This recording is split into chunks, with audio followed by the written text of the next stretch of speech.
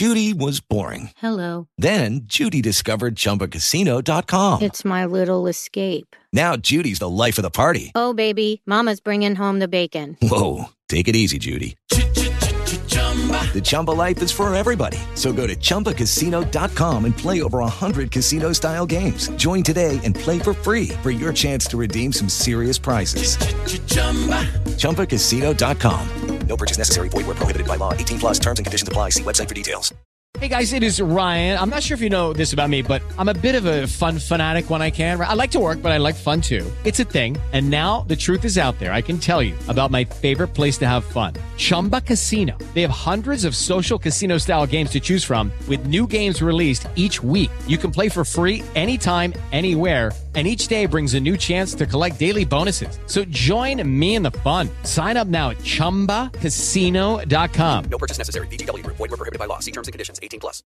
With the Lucky Land Slots, you can get lucky just about anywhere. This is your captain speaking. We've got clear runway and the weather's fine, but we're just going to circle up here a while and get lucky. No, nothing like that. It's just these cash prizes add up quick. So I suggest you sit back, keep your tray table upright, and start getting lucky.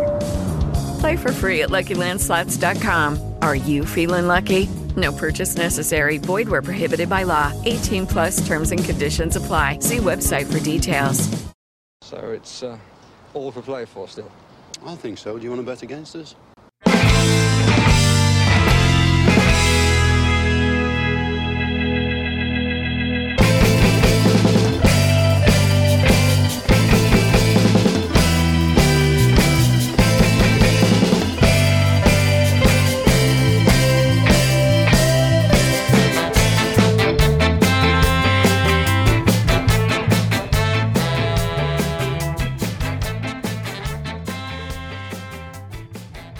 Hi, villains, and welcome to For the Love of Paul McGrath podcast, a more somber For the Love of Paul McGrath podcast today with your host, Neil Dunworth. And as always, I'm joined by Paddy Kelly from the Munster Lions Supporters Club.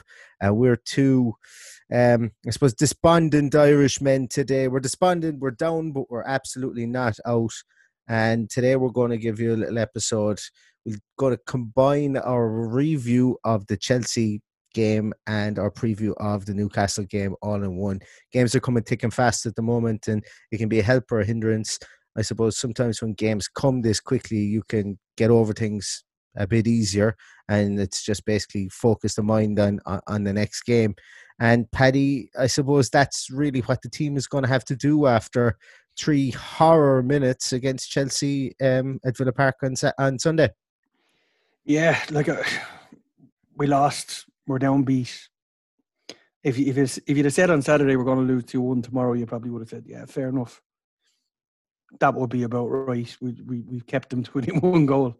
You're talking about a team of billionaires or players worth billions against our hastily assembled squad from last summer.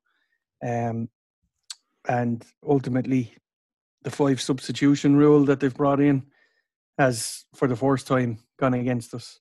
That double substitution turned us inside out for a few minutes, and it was a walk in the park for them then after that. But I'm downbeat, and I'm downbeat not because of there was a number of individual performances I thought which were quite good. I think we're still finding our feet and getting back to full fitness. But I think the negativity has just got the better of me the last couple of days. I don't think there's any need for it. I think if we ever needed positivity, we need it now. Like, there's people calling for Sam Allardyce and stuff like that, and you're just shaking your head going, what is the point? Sam fucking Allardyce. Yeah. Genuinely, like, it's that's I don't mind people saying, you know, that yes, it was a turgid performance, because it was, but I can see tactically why he had a performance like that.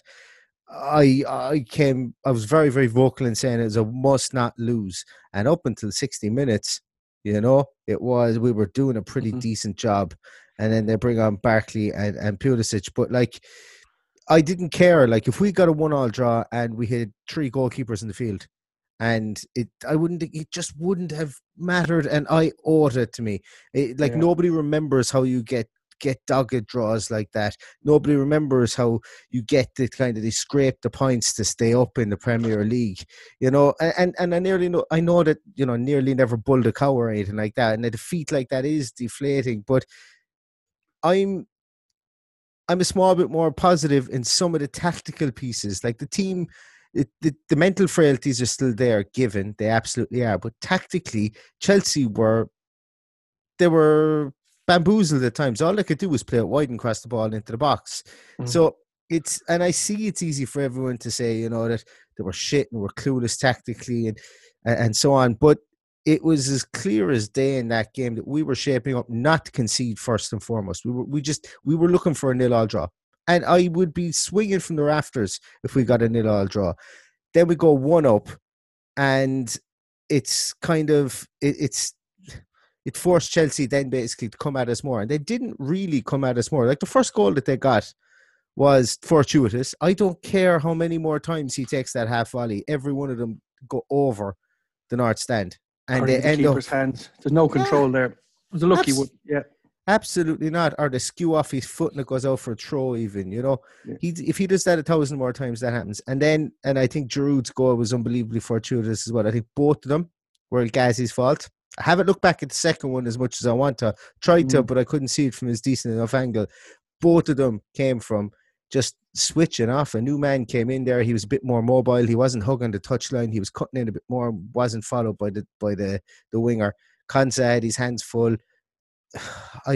But the big thing here is that team was set up to play a 9 or a 9 behind the ball. If we went 2 up top yesterday, we would be talking about a team that had lost 2, 3, 4, 5, 6. It could have been another 8-0. Yeah, you know, you have to be tactically astute against and play to your strengths against teams like Chelsea. I could see why people are downbeat because the football isn't attractive. We're still rusty. Like, I mean, they're expecting John McGinn to come back and be a world beater again. That's going to take time. He's going to need minutes in the legs. It just doesn't come back like that after a leg break. Yeah, he broke his leg. Let's not forget. Like, I thought tactically we set up quite well early on. We frustrated them. We created a couple of chances. Goal was kind of scrappy and fortuitous. You know, we can't argue with that, but we got it. Like, I mean, Hossa puts that ball in the back of the net at the end, and all those tactics are forgotten about. Absolutely. Nobody gives a shit. Do you know what I mean? Yeah. That's the difference. You know, that chance falls to Samatta, and we could be looking at a completely different picture today. That's another point gain, and we're level with everyone else. So, like, there's a lot of reasons to be upbeat here. There's minutes in the legs. You know, where the players are getting back to full fitness. We now have possibly the biggest game of our season on Wednesday night, I think, anyway. Because if we don't get in anything out of that, we're in trouble. And by getting anything out of it, I mean, there's nothing short of 3 points due here. We need 3 points. It has to come, and it has to come sooner rather than later. We're not going to pick up the wins against the Wolves, Liverpool's, Man United's, if we can't go and beat Newcastle and get some positivity out of it.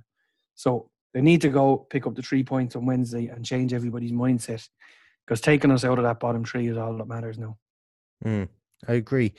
Like, it's very easy to see Chelsea coming at us, which they did do, and that Chelsea did that to most teams. Let's not forget. Yeah. Like, it's not a case that COVID-19 has suddenly made us challenge at the top of the league.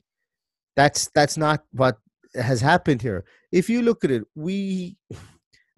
prior to COVID, we gave away quite a lot of shots. Yes, we gave away there was a lot of shots from Chelsea, but not a lot of them troubled Nyland. No, they didn't. They didn't trouble him an awful lot. Yes, he nearly parried one into the back of the net, which had my heart in my mouth. But not a lot of them troubled him. I thought Willian ran the show. He made one great save where he was at full stretch. Mason Mount. You know, I think he just took his eye off the second one just briefly, and the spin kind of took it a bit past him. But I don't think it was ever in any real danger. Obviously, the heart was in the mouth, but I don't think you can argue with his selection either. I think he did okay. Yeah, Absolutely. Like, we had 8 shots in that game yesterday. Yeah, I was looking 8 shots and 4 on target. I was looking at the stats. One of the shots on target was actually Nyland. Really? Off from kick out. He took a kick. There was one kick out that barely cleared everyone's head and went straight into the keeper's hand. Oh, yeah. It did. Yeah. Still, they all count. There's been often games when we had no shots. There was I won't say often. There was 1 or 2 games this year where we had no shots. Yeah. I don't think we had a shot in that Leicester game before lockdown, did we? I think that was one of them. Right in that one. Yeah. But it was an interesting game. Like, for those of you who expected us to come out and play tiki-taka football, and all of a sudden the Conor Horan was going to be messy inside there. Or sorry, it was going to be Iniesta. Some might say he might have been a bit messy in this game. I didn't think he was too bad. I thought he did what he was supposed to do. It would seem to be pretty evident that Douglas Luiz was going to patrol the D on the front of the box. I'm going to talk about that midfield three because they come in for a bit of stick, and I think the fans. Once again, I don't want to be preachy, and that's not what I'm trying to do. But when you look at a game tactically, that midfield three are playing way different than the way that they were prior to COVID-19, and I think it's a good point. McGinn isn't up to the speed of the game yet. As you mentioned, he's had the lowest touches in both of the games that he's played. Comfortably the lowest touches of any outfield starter in any of the games he's played. But what he did do, and I remarked on it on Twitter at times, he seemed to be following Loftus-Cheek when as far as Loftus-Cheek got to the halfway line, and then he was kind of taking Mason Mount when he got into the final third of our defensive third, should we say. And Conor Horan was following Kovacic down the opposite side. So what was happening was when they were trying to overload, and this is why they had to get so many crosses from far out in the wings. There was no kind of diagonal crosses from maybe like Douglas. They didn't have many crosses like Douglas Luiz had for our goal, which is where we're dangerous at crossing the ball and where we actually give away an awful lot of chances from that type of cross. But they were being forced wide and they were being forced down the wing because Targett was keeping his position. He was probably defending a small bit higher, allowing and almost wanting people to run between him and the centre half. But Conor Horan and McGinn were making very good runs to get back there to stop those runs into the channels there, which was really good. So the structure of that midfield three was excellent. Douglas Luiz didn't put a foot wrong in the first half. I commented on Twitter as well. He was imperious. He was brilliant. And he's been brilliant since he came back. So there's a lot of... No, I'm not saying that nobody could do the job that McGinn and Conor Horan did, but the structure that Dean Smith is instilled within that midfield three for what we're doing and looking to grind out results, I think is really, really, really positive. The back four, I think, are pretty sharp. They're my preferred back four, bar Freddie Guilbert. Even when Freddie Guilbert comes back, I know you play him right wing at this rate. I just don't want El Ghazi in my team anymore. No, me neither. And if Trezeguet's heart is in Turkey, send him off to Turkey as far as I'm concerned. I obviously hasn't said it himself, but regarding the midfield three, I think you're right. I think first and foremost, he is defending more than anything else. Mm-hmm. They're sitting a whole pile deeper. The only thing that baffles me is that there's still a lot of crosses coming in. So we're still playing quite narrow at the back, even though there's four of them there. We had this problem when we were three at the back. That's worrying me that, I don't know, maybe Konza is playing very narrow because he's used to playing centre half. I don't know. But they're coming in from Matt Targett's side as well. So that doesn't really stock up. But you might recall during the game, there was a couple of times where Chelsea had to ping the ball from the halfway line from one side to the other and put the ball out of play because they just couldn't penetrate us at all. Yeah. And that's what you want to happen, That's... if we play like that on Wednesday, we'll nick a goal from somewhere. And to be honest, if he plays 1 goal and 9 defenders and we win 1-0, once we get out of this, I couldn't give a shite. Absolutely, 100%. And this is the mentality. Champagne football, for whatever happens, this is unprecedented times. This is roll up your sleeves, bring your lunchbox to work, put on your hard hat and just drill as hard as you possibly can for as long as you can. There's almost nearly the communist mentality is needed here. You need to just work for the greater good. And it's not about it's not about anything else other than that. Yes, maybe could we bring Jack into it a small bit more? I absolutely think that's our key out, our way out of this. But Yeah. If it's going to be at the detriment of conceding goals like we were prior to COVID-19, or messing up this really sturdy this midfield formation. I'm not saying the players themselves, because I think they're interchangeable. I think that's the reason that he's come up with this kind of ultra defensive kind of midfield three. But I like that structure. It looks a lot more sturdy and looks a lot more frustrating. Yeah. It's a very international style structure, as I mentioned on the Total Villain podcast. I was on it directly afterwards. It's like something whereby you'd see. Jesus, I'm trying to pick a team now that would be kind of backs to the wall, hard to beat international team, and I can't think of any off the top. Probably Ireland. Probably Ireland. It's like they're built to soak up pressure like an international game, catch a team with a set piece around a break. It's kind of the Spanish way. I watched Sociedad the other night. And yes. It was actually very similar. And they were very hard to break down, and it took a long time to concede. And I could see similarities in the way we've been set out. You're saying bring Jack more into it. I think the only way we can bring Jack more into it with that system is to play him in front of that tree. Mm-hmm. And look at what we're going to do up top. Like, I know everyone's crying out for two up top.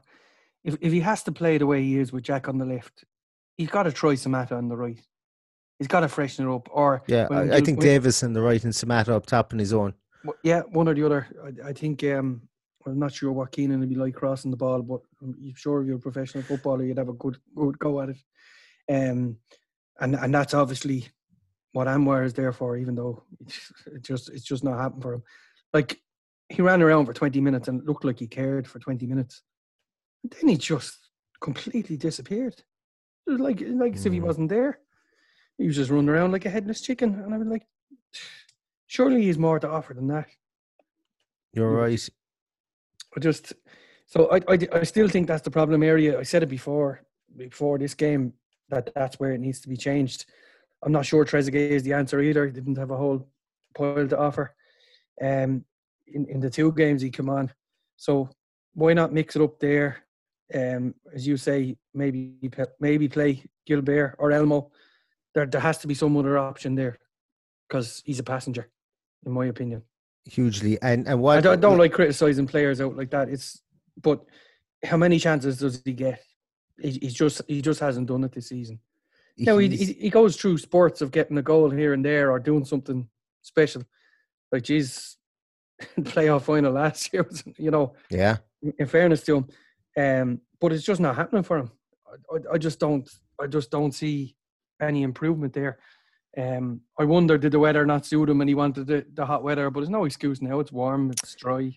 Well, there's a couple of showers, but he should be coming into his own there now. Yeah, I've lost faith. It's not that I dislike him. The heart for the battle, the stomach for this battle, and Anwar Ghazi for me are slowly but surely both detaching themselves from the same sentence. And for what he brings to the game, his goal against Everton was fantastic at the start of the season, but it's too few and far between. His lack of will or want to win, to get back into the box. We've seen it time and time again this year. Mings had a go at him previously, whether it's on the right or whether it's on the left. Pulisic just goes in past him. Yes, you can say he had more legs in him because he was just fresh, but if anything, when a new man comes onto the field, you're constantly looking for him to figure out what his game is. They've obviously seen that El Ghazi wasn't tracking back and maybe was leaving him more open than he was in the first half, or maybe then Jack was in the first half, because they swapped sides. Jack played a good portion of the first half on the right hand side, and El Ghazi on the left hand side. And actually, it's interesting because they did kind of switch their point of attack an awful lot to try and isolate those two guys out there. So Jack was okay, I thought, but El Ghazi just doesn't do it in defence. And if it means putting Elmo there. He's made this big deal about it, his body fat. And to be honest, the body fat means nothing if you haven't got a big heart for this. We need warriors out there. We need fellas that are going to bust a gut. Look Wayne Rooney. Yeah, there you go. Gaza, Wayne Rooney, they'd all be back there to making that tackle. Yeah, exactly. Just it's that will to win, that team mentality, that like my body fat. Oh well, fair play to you. You look great in a selfie and you look fantastic in the mirror, but you may have it's the lump of fat that's inside in your skull that is the big thing here, or that's underneath your chest plate. You know, the one that pumps everything around your body. So we've been pretty amped up there for roughly about 20 minutes, Paddy, and I know, look, we're in a dogfight and we're going to need people, and we're going to need to invoke the spirit of a Tony Pulis team of maybe the early 2010s to try and get out of this, and it's not unsurmountable by any matter of, or by any stretch of the imagination. But Paddy, do you think there was any positives from that game yesterday? Is there anything that this team can take away and can say, well, look, if we just continue with this on this vein of form in this particular area, that we can progress? Well, as I said earlier, I think if we set out the same way against Newcastle, we will have a good chance of winning the game. The positives, Douglas Luiz has just been fantastic. He's literally like a new signing for us. He's not the same player we had post-COVID or pre-COVID. So to have him playing, and apparently spend a lot of time working on his English as well, which has obviously helped him communication-wise. So it's great to see him bossing that midfield. The back four is fine. I think that's positive. They've been playing pretty well together. Just like to see them a little bit wider when we haven't got the ball, because to stop those crosses coming in. Because eventually, if you see Andy Carroll coming on Wednesday, he'll destroy us. So just got to be careful of that. And Keenan huffed and puffed. It's a thankless job, but give him his dues. He tried his best. He absolutely tried his best. I don't think he can be accused of anything else. He's just missing someone to work with. I thought there was one stat. I know I commented on it on our group. The last 10 minutes at one stage was 90% possession for Chelsea, and they didn't have a shot in that time, and we had two. We had two opportunities on the 10%, because this just shows that we can break away and score and create opportunities on the break. So we have enough there to break people down as well. So we just got to try not to be homing in on the negatives here, because, as I said at the start, if we'd have said Saturday going into this, would you take a 2-1 defeat and the not taking a further hit on our goal difference, I would have taken it, because honestly, after 5 minutes yesterday, I was like, this could be dangerous now, even more to our goal difference. So that didn't happen, despite the fact that people are saying, we were battered. We were battered, but I think we weathered the storm very well for 60 minutes.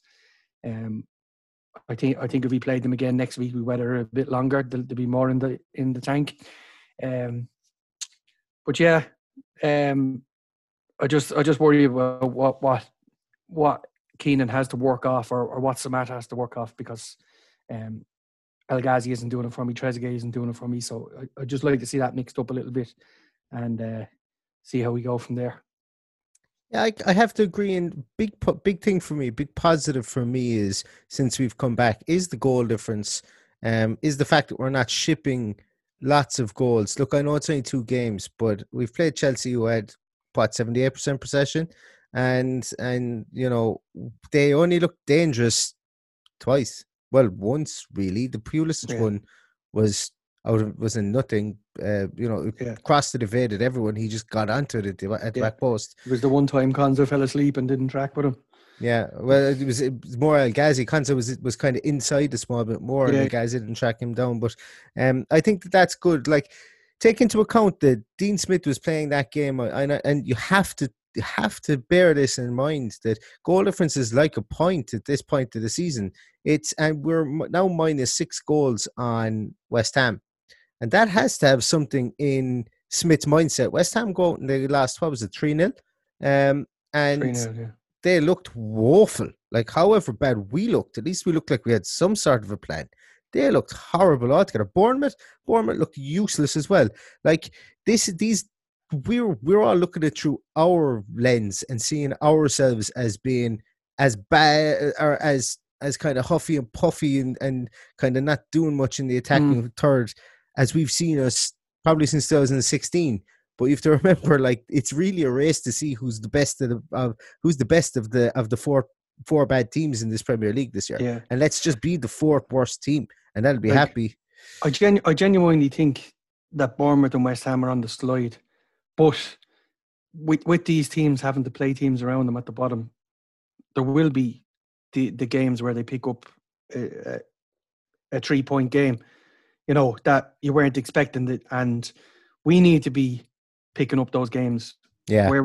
And Wednesday has to be one of the ones we do. We'd have to be targeting the likes of Arsenal, Crystal Palace, Everton. Those few in the mid-table that really, they're not going to get European football at this stage, I don't think. So they might start blooding a few players and getting a few of the young guys in. So fingers crossed that's where those 3 games is what I've kind of said to myself. I think that's where we can pick it up, and then we could potentially have a cup final against West Ham on the last day of the season. And like you're talking about Arsenal there, like, how many of those players like Lacazette, Aubameyang, how many of those are going to punch their ticket to holidays as COVID restrictions start to ease across the continent? Like, France are all gone back to school today. I can imagine those 2 boys want to be back in and around. What I would imagine, and if you take into consideration that the league is going to finish the end of July and restart maybe 3 weeks later, is that what they're saying? Oh, it's going to be an interesting one. Like, and that's a whole podcast in itself, because I think they've made a complete another balls at a transfer window. In the way that they've done it, it favors, once again, who does it favor? Not us. Yeah, not us. Again, that's all it favors. The money makers. The one thing I can see that will favor us is we've got to play teams that are well above us, with the exception of West Ham is the one that's in around us. The teams that are well above us, like if we say we're in 10, 11, 12th place in 2 weeks' time, you'd be sending Jack Grealish off on his holidays. Oh yeah, absolutely. To have him ready for next season. So Arsenal will be sending Lacazette, Aubameyang, Leno, we probably won't see again anyway. But all of these players who are nailed on to start, they're going, well, let's give him a month break before we have to go kicking ball again. And they had 2 COVID tests before it was one, and they were saying a very prominent player, which, there's been speculation it was Ozil, and he came into contact with other players, and that's why they didn't play certain players. So, people don't want to be risking that kind of crap as well, especially when you're languishing 10th, 11th. Like, if you're not going to make Europa League, you might as well finish 14th, Especially Arteta can do that. He's only been in the job 3-4 months or whatever, and for 3 of those 4 months we've been in lockdown, so he can do what he wants. So, like, those games, Arsenal are 10th, Everton are 12th, Newcastle should be nearly out of it now in 13th. Palace, they're 9th. Realistically, not how are Palace 9th? Like, it's Jesus Christ, this league. And there's Brighton aren't out of it yet either. I know they did well at the weekend, but they're not out of it. And you just worry about when they play the teams around them, they could pick up points. And I'm just hoping that we get the 3 points on Wednesday, and then we cause an upset. Well, it will be a relative upset beating Arsenal. No reason why we can't beat Everton or Crystal Palace. And then, I don't see any reason why we can't get. Yeah, I don't see any reason why we can't get a point against Liverpool, a point against United. Just at the time of the year we're playing them, Liverpool are going to be half cut. The League One. Yeah, they're going to put out a lot of those kids who are on the periphery of the squad as well. They're 100%. Going to bring players in who haven't played 10 games to get them a league winners medal. There's going to be a lot of that going on. So you never know. You just never know. Man United might be a different story. They have a lot to play for. On my list, I actually have written down the only game that I see us getting 0.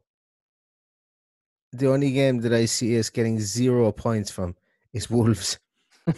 Genuinely, I just think that they were going to want to kick us in the throat while we're down. And I think that we can maybe get the other teams like we're going to talk about Newcastle. We're going to shift it over. We're going to talk about Newcastle because we'll do an awful lot of projecting and Mystic Meg stuff over the course of the next week or two, because that's really all we'll have to do to look forward to it. But looking at Newcastle, we would hope, being 11 points above the drop zone and having a far superior goal difference, make that 12 points. I think it's insurmountable to get anywhere near Newcastle, or to drag Newcastle back into this. I think so. Well, they've more points now than the last 3 years took to stay up, so they should be fine. Yeah, that's the way I look at it. And 36 points will keep a team up this year. It won't be far off it, I'd say. Yeah. What did they predict? 37, is it? I think 37 should guarantee it. 37 guarantees. I think it's 17 of the last 21 years, 37 points has kept the team up, and 18 of the last 21 years, 38 points has kept the team up, and I think it was 11 of the last 21 years, 36 points has kept the team up. So, I'll take my chances with 36 in this particular league. In a league when Arsenal are only, I think they're only like 13 points above us, and Crystal Palace are in 9th, and Sheffield United are in 7th. I'll take 36 points and take my chances. That keeps us up, to be honest with you. Absolutely. But still, that's a 9-point swing we need. A 10-point swing over the course of the next few games, and that all starts on Wednesday with Newcastle. Now, Newcastle obviously winning. Joe Litton having that horrible miss and then coming in to score that goal in the last minute. Sheffield United were absolute dog tripe. They were useless. Yeah, they were very poor. Oh, Enda Stevens put in one of the worst performances. I like him. I liked him. He's played superb this year, but my God, his performance after that goal was just he just wanted the ground to swallow him. John Egan looked like he lost about 3 stone, marking Keenan Davis the Wednesday before, because he couldn't move his feet. He was out on his feet against Newcastle, and he got the road and 2 silly yellow cards for him to get. They didn't start Lundstrom. They started John Fleck and Sander Berge in midfield instead of Lundstrom, and they took out their enforcer in there, and they just got overrun in midfield. So the Newcastle, while they scored 3 goals, to me weren't particularly outstanding, and they still looked frail at the back. They just did enough. I'd fancy us to get at them at the back. Yeah, Billy Sharp got at him. If Billy Sharp can get at him at 34 years of age, I'd be hoping that Samata or Keenan Davis could get in around him. You I only saw the second half of the Newcastle game, and probably the better of the 2 halves, I'd imagine. Mm-hmm. So I came into it just as the guy was sent off, but Matt Ritchie and St. Maximin were just outstanding. Yeah. Almiron wasn't bad, so he went missing a bit. Joe Linton, you just don't know what you're going to get with him. But, those 2 wide men could cripple us. And 2 excellent crossers of the ball too. So it's just a bit worrying that the amount of crosses we conceded at the weekend. Andy Carroll got on the weekend, so we could potentially see him up front, and we'd struggle to contain him, I'd imagine. He looked like Pat Mustard with his new facial hair. For anybody who doesn't know Pat Mustard, check out Father Ted. Type in Father Ted and Pat Mustard. If you don't know it, you've probably been doing life all wrong up to now, but you'll enjoy it anyway. I think their back 4 though. Their back 4 are shaky. Newcastle. You mentioned about Matt Ritchie and St. Maxim. They absolutely on their day when things are going right, especially for St. Maxim. It's fantastic, but like wingers like that getting down the line and crossing the ball, if we perform like we did against Chelsea from that point of view and just allowing them to cross the ball in there, they don't have a striker that can finish the ball like maybe a Giroud when the ball falls to him like that. So that might play into our hands slightly. Matt Ritchie's fantastic. He's one, like he was superb at Bournemouth, I think, as well, wasn't he? He was at Bournemouth that he was at. And actually, just something on Bournemouth, going back to speaking about Bournemouth and West Ham, with Ryan Fraser refusing to play for them for the rest of the season, apparently, because he wants to cash out, and he doesn't want to sign that short-term contract and maybe risk getting injured before he signs a big money deal, reportedly at Arsenal, to go to Arsenal. Like that's crazy. For me, that somebody would do that, but especially with their team. Did he actually say that? I was scratching my head, because if he's out of contract, chances are he's already signed for Arsenal. Uh, So he would have to play up until the end of the month when his contract runs out. That would be my take on it. So yeah, but he wasn't doesn't adding up. have The to story play. wasn't adding up. Yeah. He doesn't have to play. And like he's been widely panned for it. Like, you know, as being a, I don't know what you want to call him, but it's basically Eddie Howe said that the winger won't play. He's rejected a short-term contract extension, and Eddie Howe said, "Well, I can't have you playing for my team. I know you can play up to the end of the month, but I suppose for Eddie Howe, he's kind of saying, why do I bring you into my team and then have to disrupt it by taking you out of it again?" Yeah, fair enough. Which is fair enough, you know, and I think that is fair enough. But getting back to the Newcastle game, I'm pretty I'm pretty upbeat about it. I am certainly thinking that we will go with a small bit more expansive game than we did again on Sunday. I think we can afford ourselves to do that. The two central midfielders, Isaac Hayden and who's the other guy in central midfield? John Joe Shelby. I think we can get at them. I can see a red card in this game. Yeah. I don't know. I can see a red card in this game. It hasn't really done us great in the past. But I just I can see this one where Villa come out and they've got maybe a bit of a, I can see Jack. I think Jack will probably play a bit more central in this game. And I think he's going to draw fouls. I think we'll have Jack against Shelby and he'll have Shelby wound up to the nines. Yeah. That I was looking at that myself yesterday. I was going, Jesus, Jack would really annoy him now. Yeah, and it would absolutely. So that's a good thing because we struggle, don't we? Even putting Jack in the centre and telling him that he needs to play further forward and giving the impetus or the onus to maybe McGinn to pick the ball up deep as opposed to Jack. McGinn, you pick the ball up deep. Douglas Luiz, you prefer, or even Douglas Luiz picks it up in the form he's in. Give it to the hot hand, the confidence player, and allow him to pick it up from the centre halves and maybe start to dictate the play back there. Put Jack up a small bit further forward. When we're in possession, he kind of cuts inside. He doesn't need to be crossing the ball in anymore. Target gets down that wing. We were doing this at the start of the season when Jack was playing out left. He wasn't an out-and-out left winger or a right winger, and he kind of played that way since we've came back from COVID-19. And the overlapping from Target, I can see why he is doing this because one of the biggest reasons we were getting caught, and I was a bit of a detractor, and he's certainly won back his favour with me is Matt Target, that he was getting right up. Like sometimes he was crossing the ball right on the end line, falling over the hoarding. The ball was being cleared back out of the box, and they were just attacking our left back who wasn't there, who was four rows up in the stands. Now that's all fine and good if you're a team like United used to do it back in the day when Beckham would pick up the ball and slide a pass down the outside and Gary Neville would go on the overlap and cross the ball in. And that you had maybe that team was on the back foot, but when we're doing that, we don't pick up the second ball because we have to commit too many people forward to get the ball there in the first place, and we're just not a balanced side in midfield, or we haven't been up until now.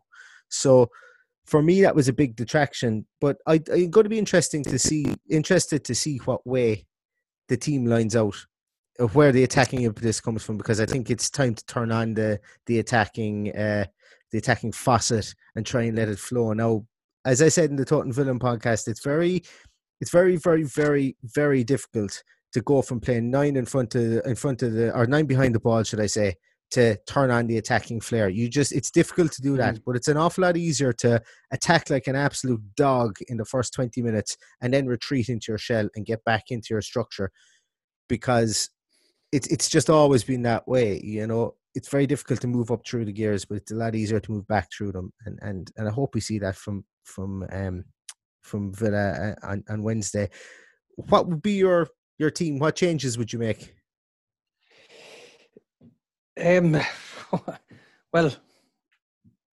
I don't know whether if it was me, I would switch the front, keep it the way it is, but kind of play through the middle with the two boys up front and Jack in behind them, with Jack kind of roving left to right. That's, you know, I mentioned after the Sheffield United game, our attacking was more direct than normal. Do we revert to that and put the two boys up front?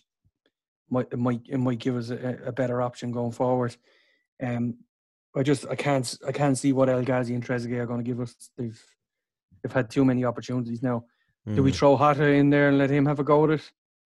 Got into the right position, nearly nicked a point for us at the weekend. I don't know whether he has it or not. I don't know whether he's up to Premier League standard, but he can't be any worse than what the other two have done for us. That's my opinion. And I don't mean that in a really bad way. Trezeguet is full of heart. I just don't think he's up for it. And I don't think El Ghazi has the heart.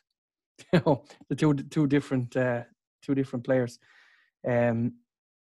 So for me, I'd leave it as is, with that one exception of possibly playing Samatta in a 3 or a 2, whatever way you want to line it up. But I think it's time to shit or get off the pot. No, we have to go for it. I'd like to see Marvelous Nakamba come in.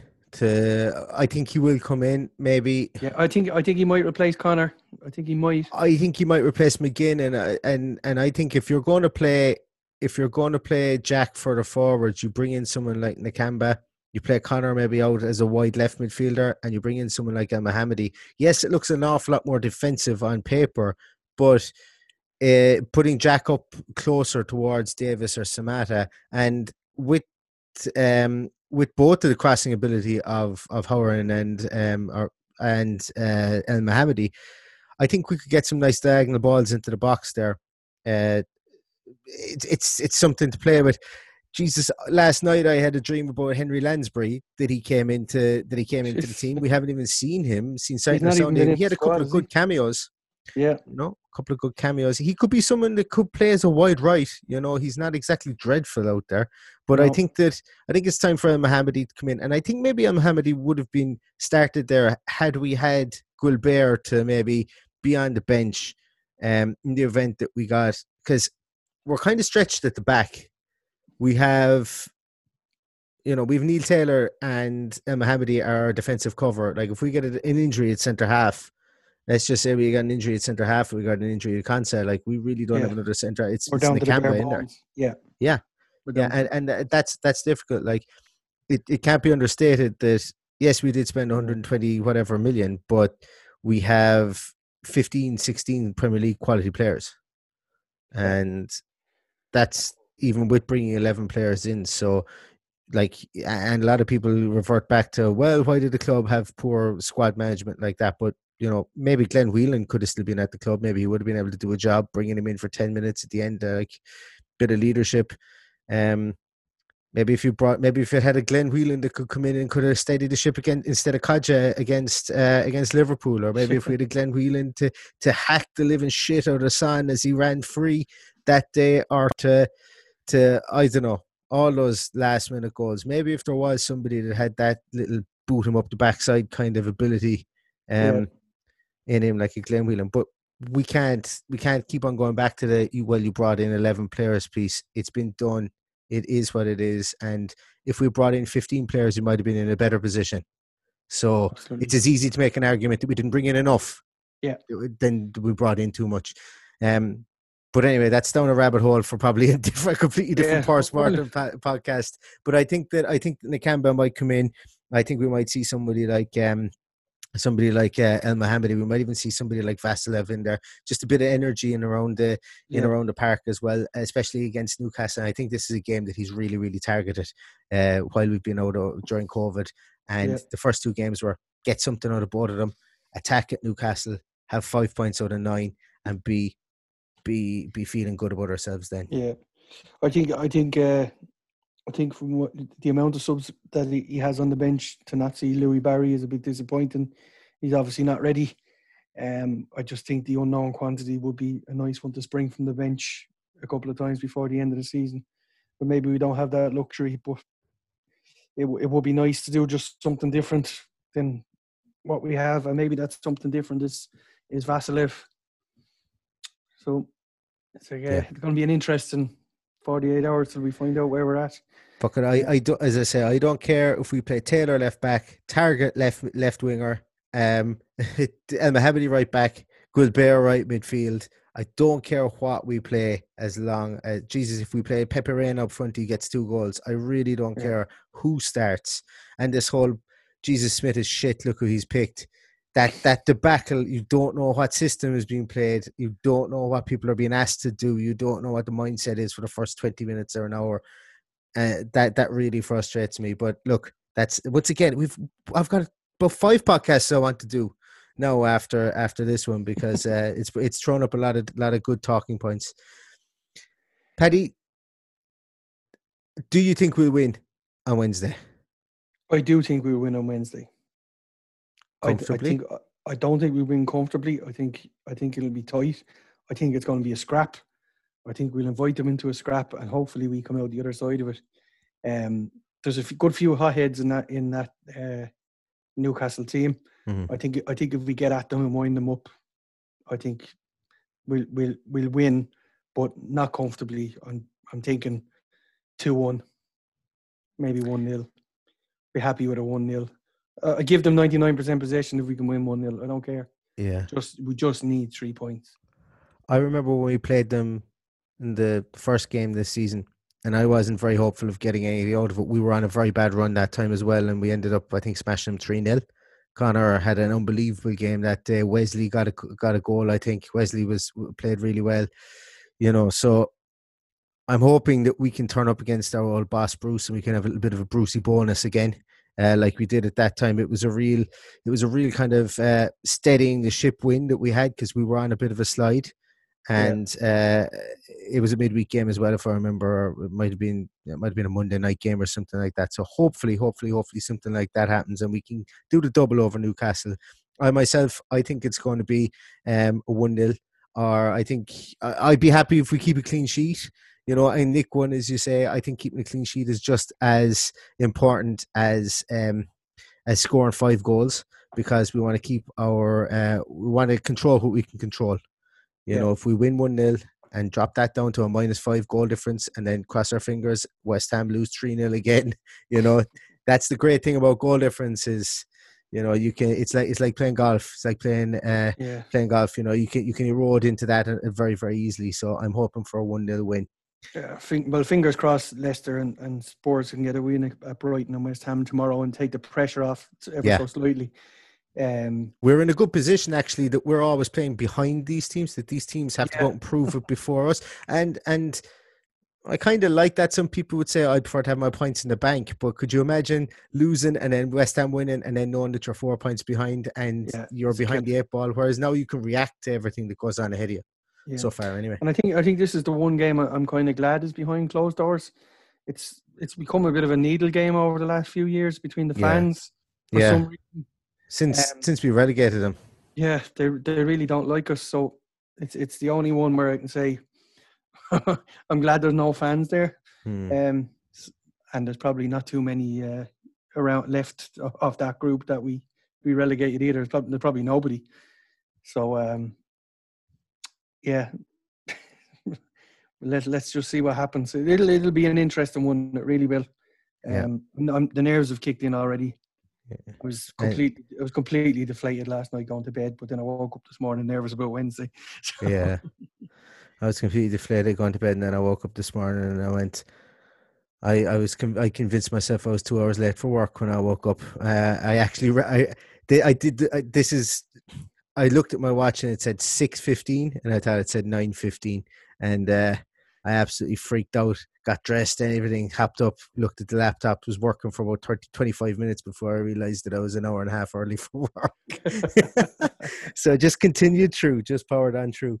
But hopefully we've the same mindset. We'll have the same mindset, and they turn up almost an hour and a half, ready for work an hour and a half early for this game on Wednesday. It's the game of the season. It's our game. It's pivotal for our season. We lose, and I think everybody's right to feel negative. We win, and I think everybody's right to feel hopeful, should I say?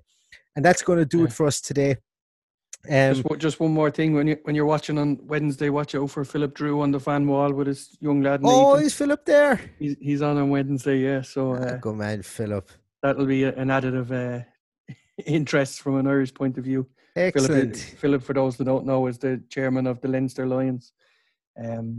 So they're on Wednesday, so it should be a bit of fun. Brilliant. He'll be rocking his Leinster Lions jersey, or maybe he might bring out that crisp silver NTL jersey from Darius Vassell's last season at Villa. Yeah, he might do that, but he's an array of jerseys, so I'd be interested to see what shirt he wears on Wednesday night, and it'd be good to see his young fella there with him as well. But Jesus, I'll be watching intently for that. And get to see one of the great Irish Villa supporters that does so much for the Irish Lions supporters clubs here in Ireland as well. So that's going to do it, as I mentioned, for this episode. We'll be back hot in the heels of the game on Wednesday night. Again, for everybody, stay safe. You can find us here on @Mac for the Love of on Twitter. You can find Paddy on @VillaPaddy. You can listen as well, guys. I did another podcast last night, The Total Villain. It's a YouTube show with Liam Bryan and Jacob from the Villa View, and it was really interesting discussion with the two guys there. They're two nice guys. If you want to follow them and subscribe on YouTube as well, they're two good guys, and I hope to have them on here again myself soon. But I did something there as well. But share around this podcast, everybody. Share it around to your friends. As I say, stay safe, stay upbeat. We still have a chance. This is it's within our grasp to get out of this mire that we're in at the moment. And think about how great it's going to feel when we beat West Ham in the last day of the season and we stay up. And our worries will go away for about 4 weeks until we all start to shit ourselves again about the Premier League. And all that's left to say with that very, very hopeful thought in our minds is up the Villa. Up the Villa.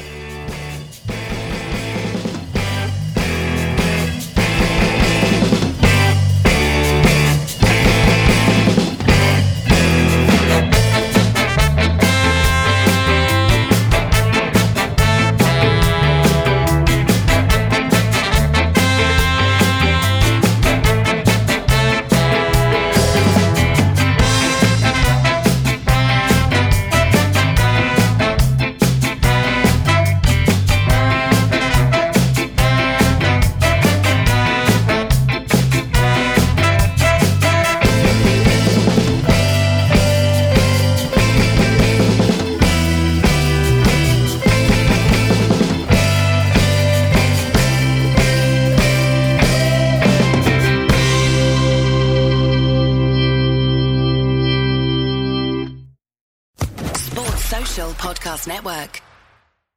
With Lucky Land Slots, you can get lucky just about anywhere. Dearly beloved, we are gathered here today to... Has anyone seen the bride and groom? Sorry, we're here. We were getting lucky in the limo and we lost track of time. No, Lucky Land Casino, with cash prizes that add up quicker than a guest registry. In that case, I pronounce you lucky. Play for free at LuckyLandSlots.com. Daily bonuses are waiting. No purchase necessary. Void where prohibited by law. 18+. Terms and conditions apply. See website for details.